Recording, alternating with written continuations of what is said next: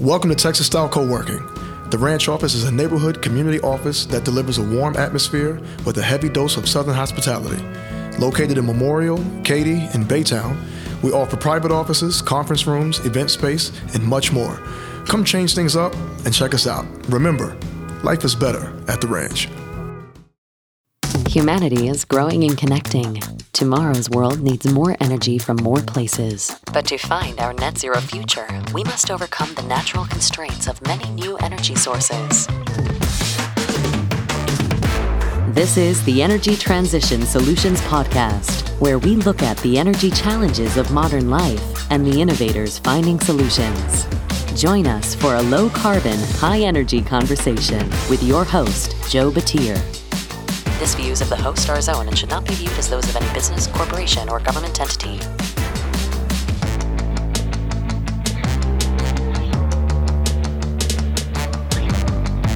Hello, and welcome to the Energy Transition Solutions Podcast. I'm your host, Joe Batir. This is the show where we bring you low-carbon, high-energy stories for the people solving the energy challenges of modern life. I am here today with Dan Morrison, founder of Amalgamated Sludge, LLC. Now, you'll hear a little background noise. That is because we are recording live at NAPE. If you don't know, NAPE is the North American Prospect Expo. It is where deals get done. This is our second year having a podcast pavilion. So very excited to be bringing Dan in here to the show and talking about kind of energy transition and new energy ideas and thoughts. One more thing, as you remember from last year, we did have a sponsor. Last year was Fifth Ring. This year, the sponsor for the podcast pavilion is TGS. With decades of experience, TGS aims to provide deep insights and understanding to support society's evolving energy needs. Across the energy spectrum, through innovation and data-driven solutions, TGS utilizes diverse data sources, including their own, to create actionable insights that enables you, the user, to make the right decisions. Check them out. The link is in the show notes, or that link is tgs.com. All right, now to get to Dan. Dan, thank you for joining me on the show today.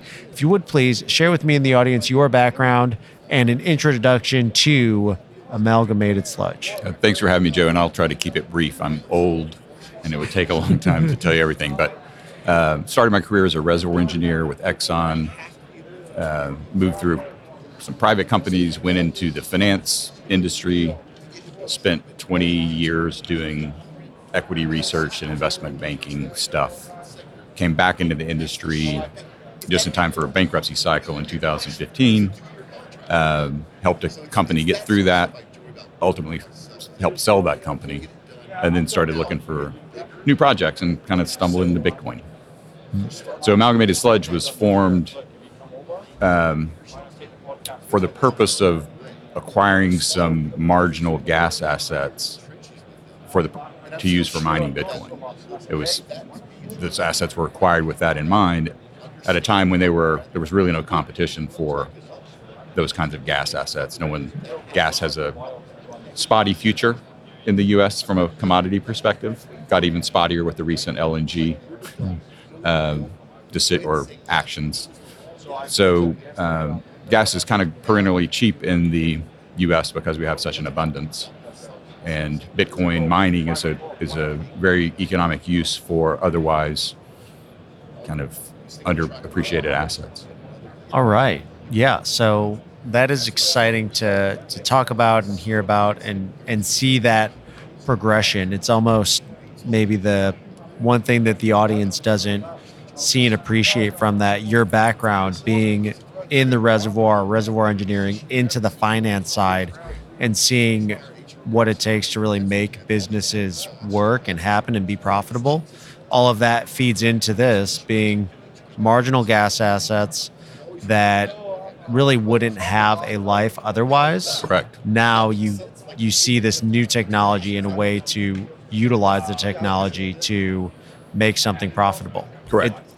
It's kind of mind-blowing to think about. One thing, before we really dive into that, where did the name Amalgamated Sludge come from? So I said I was old. Way back in the day, probably in the early 90s, there was a fund that was out buying distressed energy loans and working them out, cleaning them up.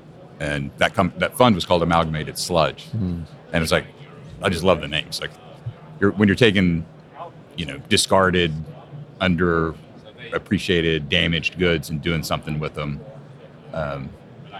it kind of fit for what I'm doing here. It's like I'm taking lousy assets and putting a new spin on them, and now they're valuable. So it's that was the genesis. Yeah. Very cool. And I wouldn't have done it if I didn't realize how hard it is to spell amalgamated. So it's like I've spelled that out on the phone like 100 times. Oh, man. Yeah. So to kick off, basically you're mining Bitcoin using marginal gas wells. For those that don't understand, what is that process? And let's start off with, what is that process? So I'll go back a little bit further to start with Bitcoin. So Bitcoin is basically a decentralized ledger that facilitates transactions between parties. And that facilitation is provided by computers on the network. And because of the cryptography that's employed, it requires a lot of computer power. And so these are very power intensive processes. The computers that do that generally pull power off of the grid. That's one kind of obvious source. But the economics are always challenging for mining, so you're always driven to the lowest cost power you can generate or obtain. And the further you move upstream in the power supply chain, if you will, the cheaper stuff gets. So the cheapest you can get is kind of get to the root source of the power, in this case, natural gas. So we basically just produce the gas, use that to fuel a generator, which generates power to operate those computers. The mining is kind of a little bit of a misnomer. The computer that solves or resolves a block of transactions on the network gets paid for doing that in what's called the block reward. Right now, that's 6.25 Bitcoin per block. And that happens about every 10 minutes on the network. But the odds are kind of crappy because I'm one of millions of computers around the world doing this. Yeah. Or I have a couple hundred computers doing this against millions around the world. So those are lousy odds when only one computer solves a block. So you join what's called a mining pool, like an office pool, and that improves your odds. And if your pool's big enough, the odds pretty much work out based on percentage that you represent of the network. So it becomes somewhat predictable, but it's a challenging business. Okay. And so you need to find the cheapest power possible, which I guess makes sense to then go to something like generating power using natural gas to then be doing your calculations and your mining. Correct. And so then you start looking for inexpensive sources of gas, right? And the U.S., we all see Henry Hub quoted as a popular benchmark. The gas physical market, how gas actually trades, is very much an over-the-counter market. So I don't get to sell my gas to Henry Hub when my assets are in New Mexico. So I sell into that local pipeline system, and I've got a gas marketing guy who almost daily picks up the phone and calls 4 prospective buyers and gets a bid, and the gas gets traded on that basis. So it's more complicated than just Henry Hub pricing. The other problem is this geographic area. There's the normal price signal in a market is low prices cut production, high prices stimulate production. Yeah. In this instance, that market signal is broken because the production's not responding to the gas price signal; it's responding to the oil price signal. So it's a lot of the gas in the basin, not my gas specifically, but a lot of the gas in the basin is associated with oil production. Okay. So the oil guys are drilling for the oil. The gas is just kind of a nuisance byproduct, but they got to do something with it. Yeah. So they stuff it in a pipe that's already full of gas, and it just keeps getting more full. So it's oversupplied in spite of the fact that the prices are insanely low. So it's a weird dynamic that's going to persist in this region for quite some time. Okay. And so that's where I guess the fact that the price point varies, and it doesn't vary according to normal market signals. Correct. So that is where it would make sense that if the price is too low, that's when you mine Bitcoin. Correct. And quite frankly, once the Bitcoin mining itself is rather capital intensive. Once you have that capital deployed, the mine or sell decision gets really simple, because the equivalent price I'm realizing through mining is so much greater than the price we'll ever see in the market. It just makes more sense to mine in my market. Just to kind of put some numbers on it, with my current configuration, which are older machines, I realize about $7, $7.50 in MCF. For every MCF I consume with the generators, I generate enough Bitcoin to make about $7.50 in MCF. Okay. I sold gas last weekend for 65 cents. I still sell some gas. So so the gas price, local gas price, would have to go over 7.5 kind of persistently for me to shut down the mine and sell instead. We had that cold snap January, almost exactly a month ago. Spot prices around the country were $20, $30 in Oklahoma.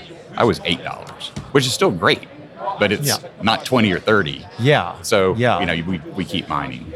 Wow. Yeah, it's pretty wild to think about that and how the markets can vary regionally, and then how it would make sense to be utilizing that at the source for a different reason. Correct. With that, how large are these mines that you specifically have, and maybe what's the range of mines when we're talking about using, we're going to call this a stranded gas or a non-economic gas resource? Right. So, and it's really kind of just gas resources in general. And these are kind of rule of thumb numbers. A 300 MCF a day of gas will fuel about a megawatt of power generation. Okay. That megawatt of power generation will run about 300 ASIC miners. Those are the computers. They're very, like I said, power intensive. They were about 3,300, 3,400 watts per machine. Okay. So 300 of those get you about a megawatt. And that's going to generate, in the current network environment, a little over a Bitcoin a month for a megawatt of deployment. Interesting. So I'm trying to run, in my side, I'm trying to run a megawatt, spinning up the second generator right now. I've got capacity to do another 2.5. So just kind of keep growing into my capacity. Some of the sites, and the technology is very scalable, up and down. The economics kind of work linearly. Okay. So you can see sites that are as small as 100 kW, or 1/10 of a megawatt, up to some of the larger sites that Crusoe has are 25, 30 megawatts, all fueled by gas off grid. Wow. Gas that doesn't have a pipeline connection would otherwise might be flared in some cases. Okay. So it's uneconomic for some reason. Either lack of access to pipeline, quality of the gas. Okay. There's a lot of different reasons that the market for that gas is limited or non-existent. Yeah. And we're able to use it for this purpose. Okay. And on that thought, when we talk about the, I guess, to the question, is there an environmental reason or an environmental drive that brought you to this, or what was really the impetus to start going this route with? So in my instance, there's not a huge environmental angle, but there is one, and I'll describe that in a second. For the technology more broadly, when you're taking gas that doesn't have a market, it must be flared or vented, then that's an obvious environmental benefit. You could, even in a flare, you get, call it 90% efficiency in consumption, so that there's still some methane going out. When you burn it in a modern engine with a catalytic converter, it's very clean exhaust. So you're getting 99% combustion, plus major reduction in VOCs and NOx and all that stuff. So venting or flaring versus running through an engine is a no-brainer from an environmental perspective. In my instance, I have a market for the gas, but it's a bad market. Yeah. So there is an environmental benefit to not putting it into that pipeline distribution system, because the numbers vary, but maybe as much as 15% of the gas that goes into a pipeline system from the time it gets there to its ultimate use, either for generating power at the utility, fueling a factory, whatever it's used for ultimately, you may have losses as much as 10 or 15%, even or higher. I've seen some numbers north of 30. Wow. So that's all emissions down the stream that coming out of compressor stations and all the stuff that takes to move gas from one point to another. So that's not as recognized by the environmental powers that be that do tax credits and carbon credits and that kind of stuff. But I think it ultimately probably will be. Yeah. Yeah. And I think it is, as we talk about emissions and as we are getting more into emissions reporting and fugitive methane losses, I think that is something that we really are starting to see. There's a lot of companies being propped up and starting purely for finding those emissions and those leaking spots. So that, I guess we don't really think about that as often when we talk about just the whole supply chain of electricity and of energy to run systems, that the closer you can be to the generation point, the less opportunity you have for loss. Correct. And that is ultimately the more efficient your system is. Correct. So there should be some recognition of that along the way. It hasn't really happened yet, but I think it'll come. Yeah. Yeah. And I guess with your location, correct me if I'm wrong, but these are maybe not your well specifically, but the wells in general, this area, they are going to be producing. And it's really just a question of, are you going to flare it, or is there room in the pipeline for that gas? Because you said there's an oil market and they want to produce that oil. So this gas is going to come out of the ground and Correct. It's going to go somewhere. Correct. Yeah. And that's the general, in my particular instance, I don't have oil production, unfortunately. So I'm just producing gas, and I'm stuck selling to this market. Yeah. And it's either that or shut in and don't sell. Yeah. And ultimately have to abandon the well. This way I get to extend the life of the well, pay those royalties and taxes to the state and federal entities that collect that. Yeah. So it enhances the value of the underlying asset for everybody involved. Yeah. Yeah. Very interesting. So the I guess one other question as we talk about this. So you're targeting one up to, sounded like 2.5 to 3 megawatts. Correct. Where do you find 25 megawatts for somebody like Caruso that it makes sense to go direct to that power? Or is that a completely different idea, market strategy? Not really. It's just on a different scale, different location. That one specifically, and I'm not speaking for Caruso, as I understand it, it's in the Uinta Basin, Utah, which is pipeline constrained. They have an oil development, or they have an operating partner that has an oil development, but it's bringing with it the gas. They can't really get a commitment from a pipeline company to come in because it's too early stage.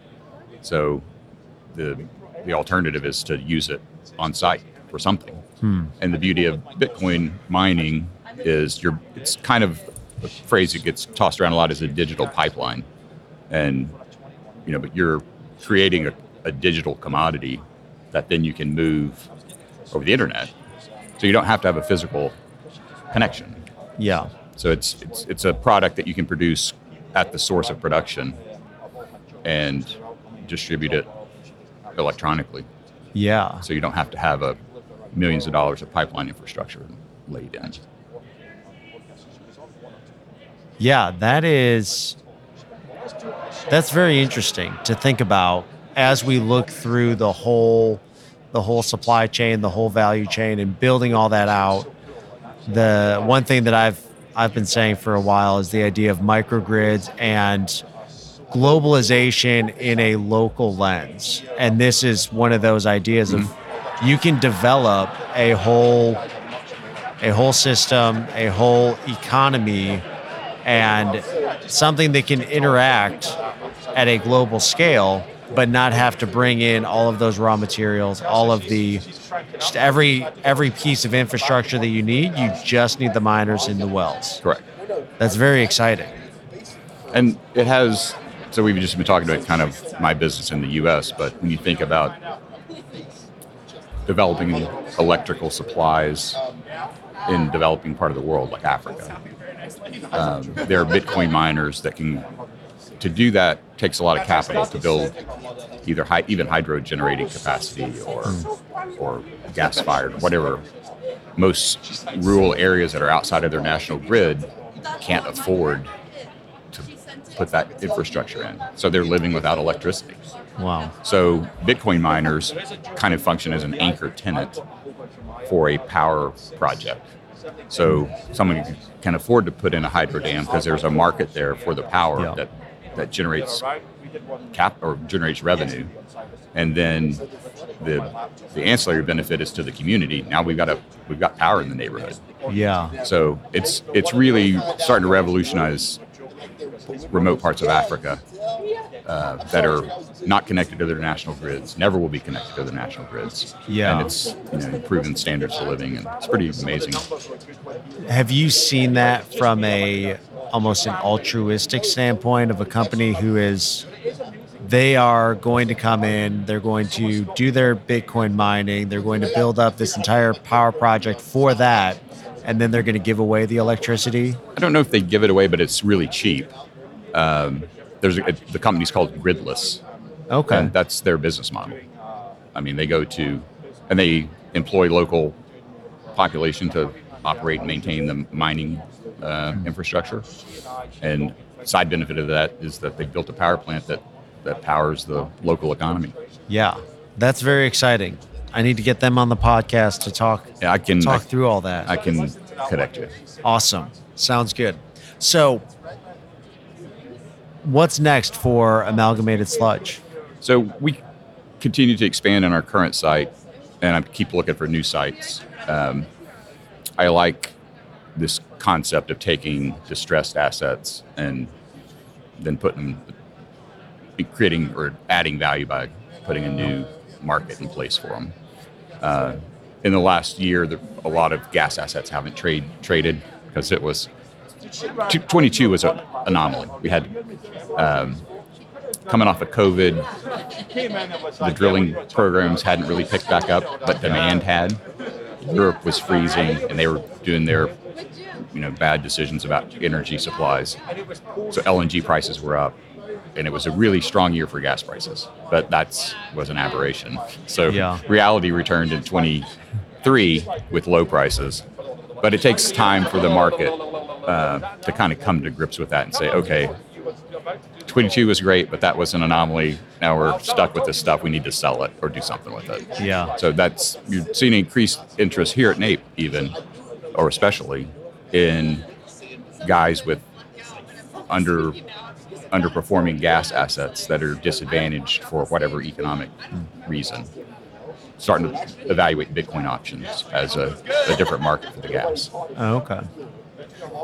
Now with your setup, are you strictly interested in buying assets and doing everything yourself, or is there any type of market where you would be JV operator for the Bitcoin or operator for the well and sharing out the Bitcoin? Kind of all of the above, actually. And I've got conversations going on with a couple of producers that see the potential but don't understand the Bitcoin side of it. And it's really not that hard, but there are some hard knocks, and the learning curve can be a little treacherous. So I can come in and help them deploy a Bitcoin mining operation.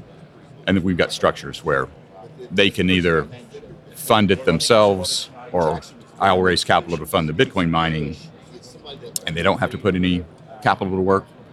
We can do just a simple gas purchase. Sometimes that's more preferable, or we can do a little more elaborate joint venture where they actually have equity in the mining operation too.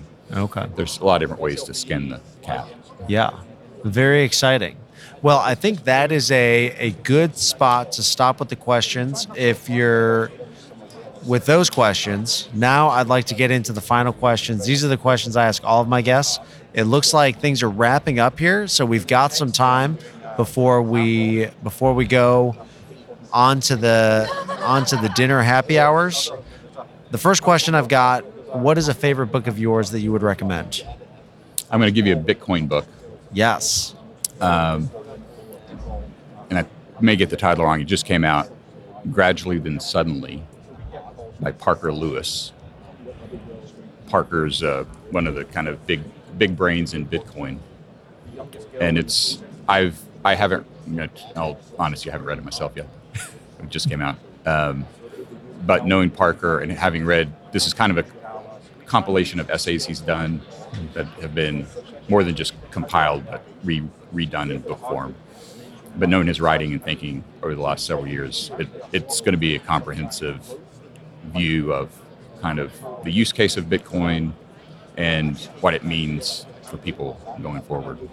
All right. And it's pretty compelling. Yeah. If anyone hasn't studied Bitcoin and just think about it as a funny internet magic money, you need to spend a little bit more time. Yeah, actually, I totally blanked. We're gonna flip the script here. I do have one more question. Uh-oh. I just heard about this new thing, the inscriptions Right. that you can now start adding to the Bitcoin blocks. Do you think, or where do you see that going? Is there a potential, because there's been talk about trying to make Bitcoin green, trying to give as part of the ledger a almost somehow saying this is green, this one coming from somewhere else, and giving this provenance to the Bitcoin of giving some information to it. Do you see the inscriptions as potentially something in somewhere where you can say this one was mined by Amalgamated Sludge at this location using this energy? Potentially. I haven't really thought about that use of inscriptions, but it does bring up the broader point that the network has more utility than just facilitating transactions. Yeah. So let's say you wanted to store some documents, but you don't have your own 256-bit encryption network that's secured by gigawatts of energy. Yeah. You can inscribe a document onto the network and have it stored immutably forever. So there's other use cases that are going to come up for the network that we haven't really even thought about yet. But I hadn't thought about stamping a seal of approval on Bitcoin as it's produced. Possible. You may see some people do that. I don't know. I'll be curious to see, because I feel like there is that discussion that people want to have about the environmental impact of Bitcoin. Right. And and I'm not extremely well versed on that. The pushback I would give on how energy intensive it is it generally goes for the cheapest source of energy. Yeah. So it's going to go for energy that's stranded, underutilized, otherwise wasted. And the analogy or the use I described in Africa actually is happening here. So sort of oddly, we build these wind farms and solar farms. Yeah. Because they're green and everyone thinks they're fun, but they're in the middle of freaking nowhere. Yeah. Because that's where the wind and the sun and the acreage is. So there's no market out there for that power. So power prices in those regions go negative. So Bitcoin miners are out there supporting that power that generation development. ecosystem Yeah. because they need someone to off-take the power. Yeah. So that kind of justifies that big solar and wind buildup in the middle of nowhere. You have to have someone out there to use the power to justify all that construction, and mining can fill that role. Yeah. So yeah. it is energy intensive when you compare it to other industries. It's probably not that much compared to how much energy we use in gold. Yeah. How much energy does the banking system consume? Just running all the branches and all that. Yeah, stuff. that's a really good point, because we always compare it to something like, oh, look how much energy we spend on building and making steel, or how much we use on transportation, and that's always where people want to go. But what is Bitcoin doing? Where is it going to be in society, the banking system, and what are we doing in the banking system today is a really good point. And I wonder, for every dollar that goes from my pocket to it's wherever the final stage is, if it's digital, there's never really a final stage, but how much energy is being used to move that dollar from my bank account to the mortgage or to the electric company or wherever it's going. And I should have polished up the numbers, but the cost of running the Bitcoin network is pretty visible because it's the value of the block rewards, right? Yeah. That's what gets paid to the network to run it. Yeah. So that's kind of the gross cost. I'll be wrong on the numbers, but it's something like $90 billion a year. Wow. Okay. Which is a big number. Yeah. When you look at JP Morgan, and again, just fact check me on this. I think their operating costs to run JP Morgan is on the order of $50 billion. Okay. So that's one bank. One bank. One of the mega banks, but just one of them. Yeah. So throw in B of A, Wells, all the other big guys, and go international. Yeah. The cost of running the whole global banking system is orders of magnitude above what it costs to run the Bitcoin network. Yeah. That costs people and other stuff, but it does include energy. Yeah. So it's kind of a... it's a thought experiment. It's a thought experiment. We really need to go through as we think about... And at the core, you have to say, is Bitcoin worth all this effort? Right? Yeah. What does it do to society? If you go to my Twitter handle, I have pinned, at Sludge LLC, I have pinned a link to a video that was done by, I think, Alex Gladstein. Okay. Kind of illustrating the use of Bitcoin in West Africa. Yes. And to summarize it, West Africa, there's a group of nations that operate under a West African franc called the CFA franc. That franc can just devalue willy-nilly when they feel like it. And it just crushes their economy. So they're kept in a perpetual state of you wake up one morning, your currency value's been cut in half. Wow. And Bitcoin resolves that. Yeah. And I would argue the same thing's kind of happening in the U.S. It's the boiling frog, though, right? Yeah. So the West Africans have been thrown in the boiling pot. Yeah. They know it instantly. They realize, yeah. Here, that heat's getting turned up very gradually. And the frog doesn't really jump out of the water because you don't realize it. Yeah. It's just getting a little warmer, a little warmer.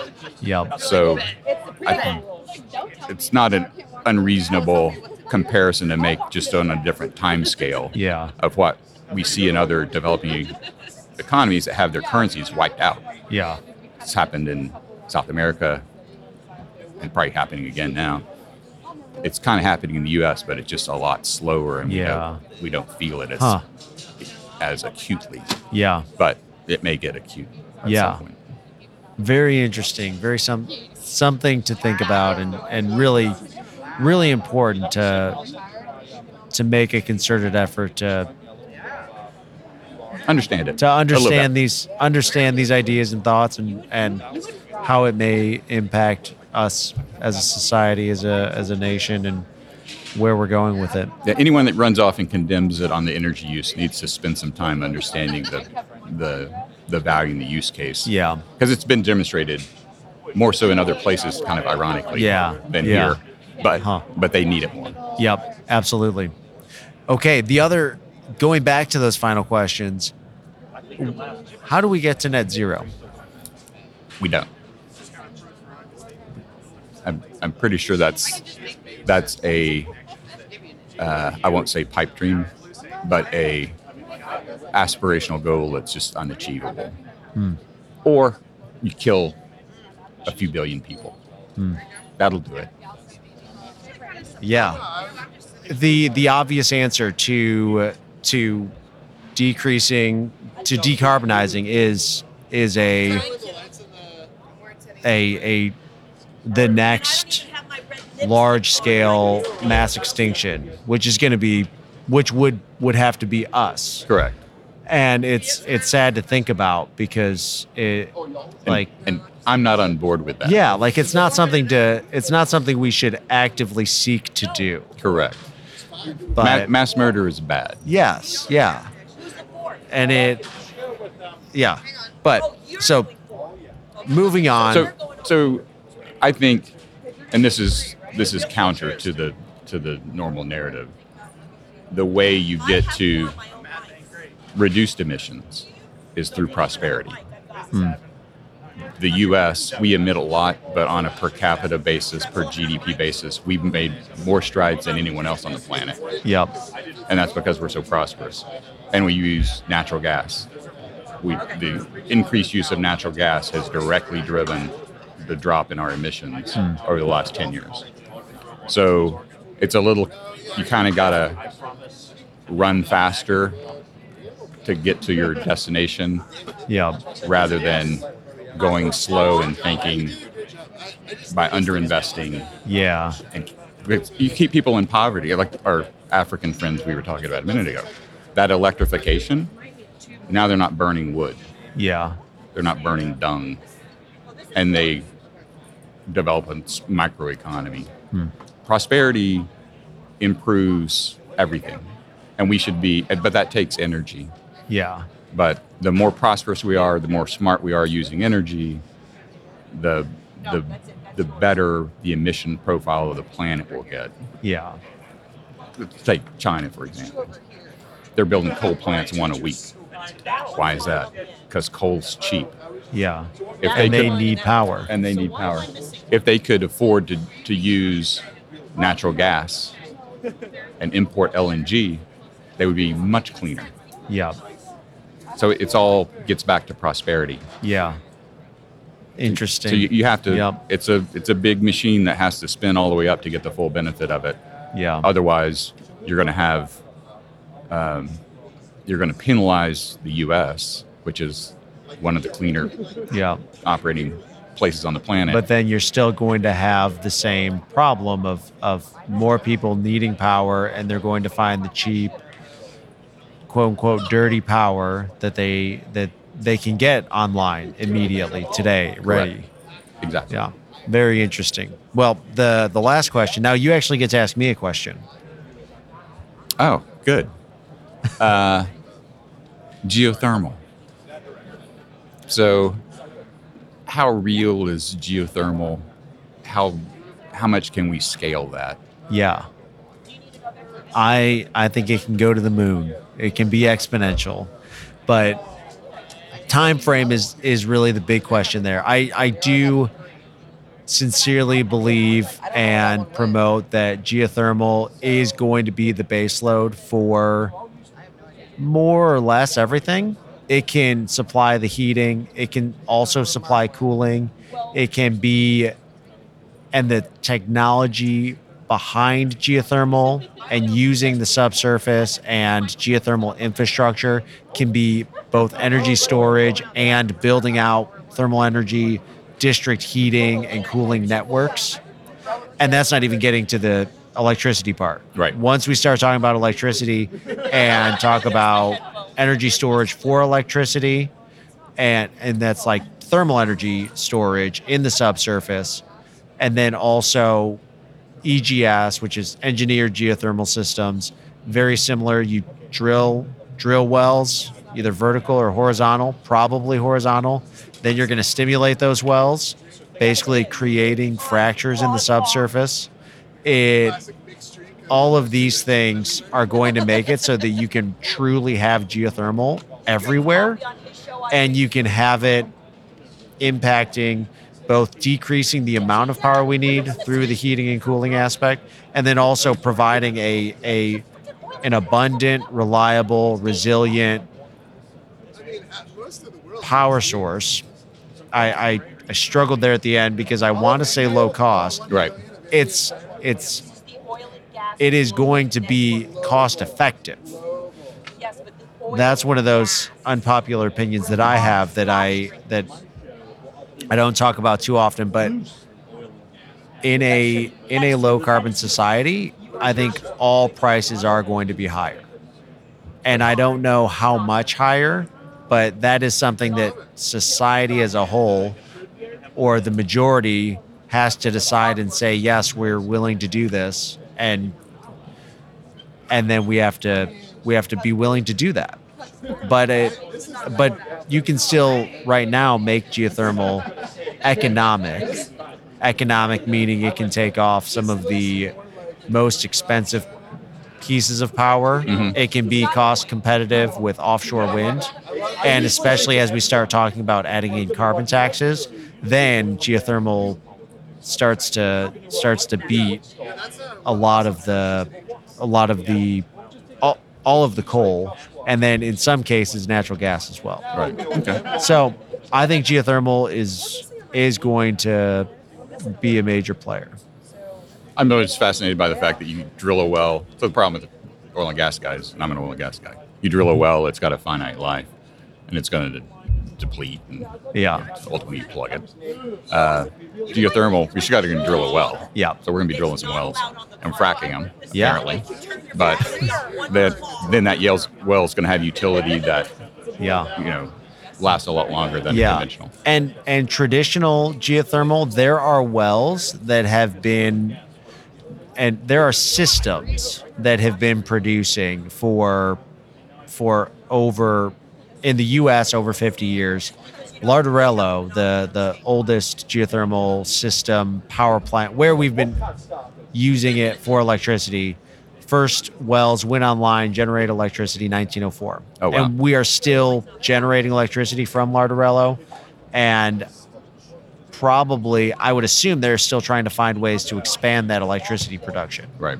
So it is crazy to think about. It's kind of like every single system, if you treat it right, can become the equivalent of production lifetime of like East Texas oil field.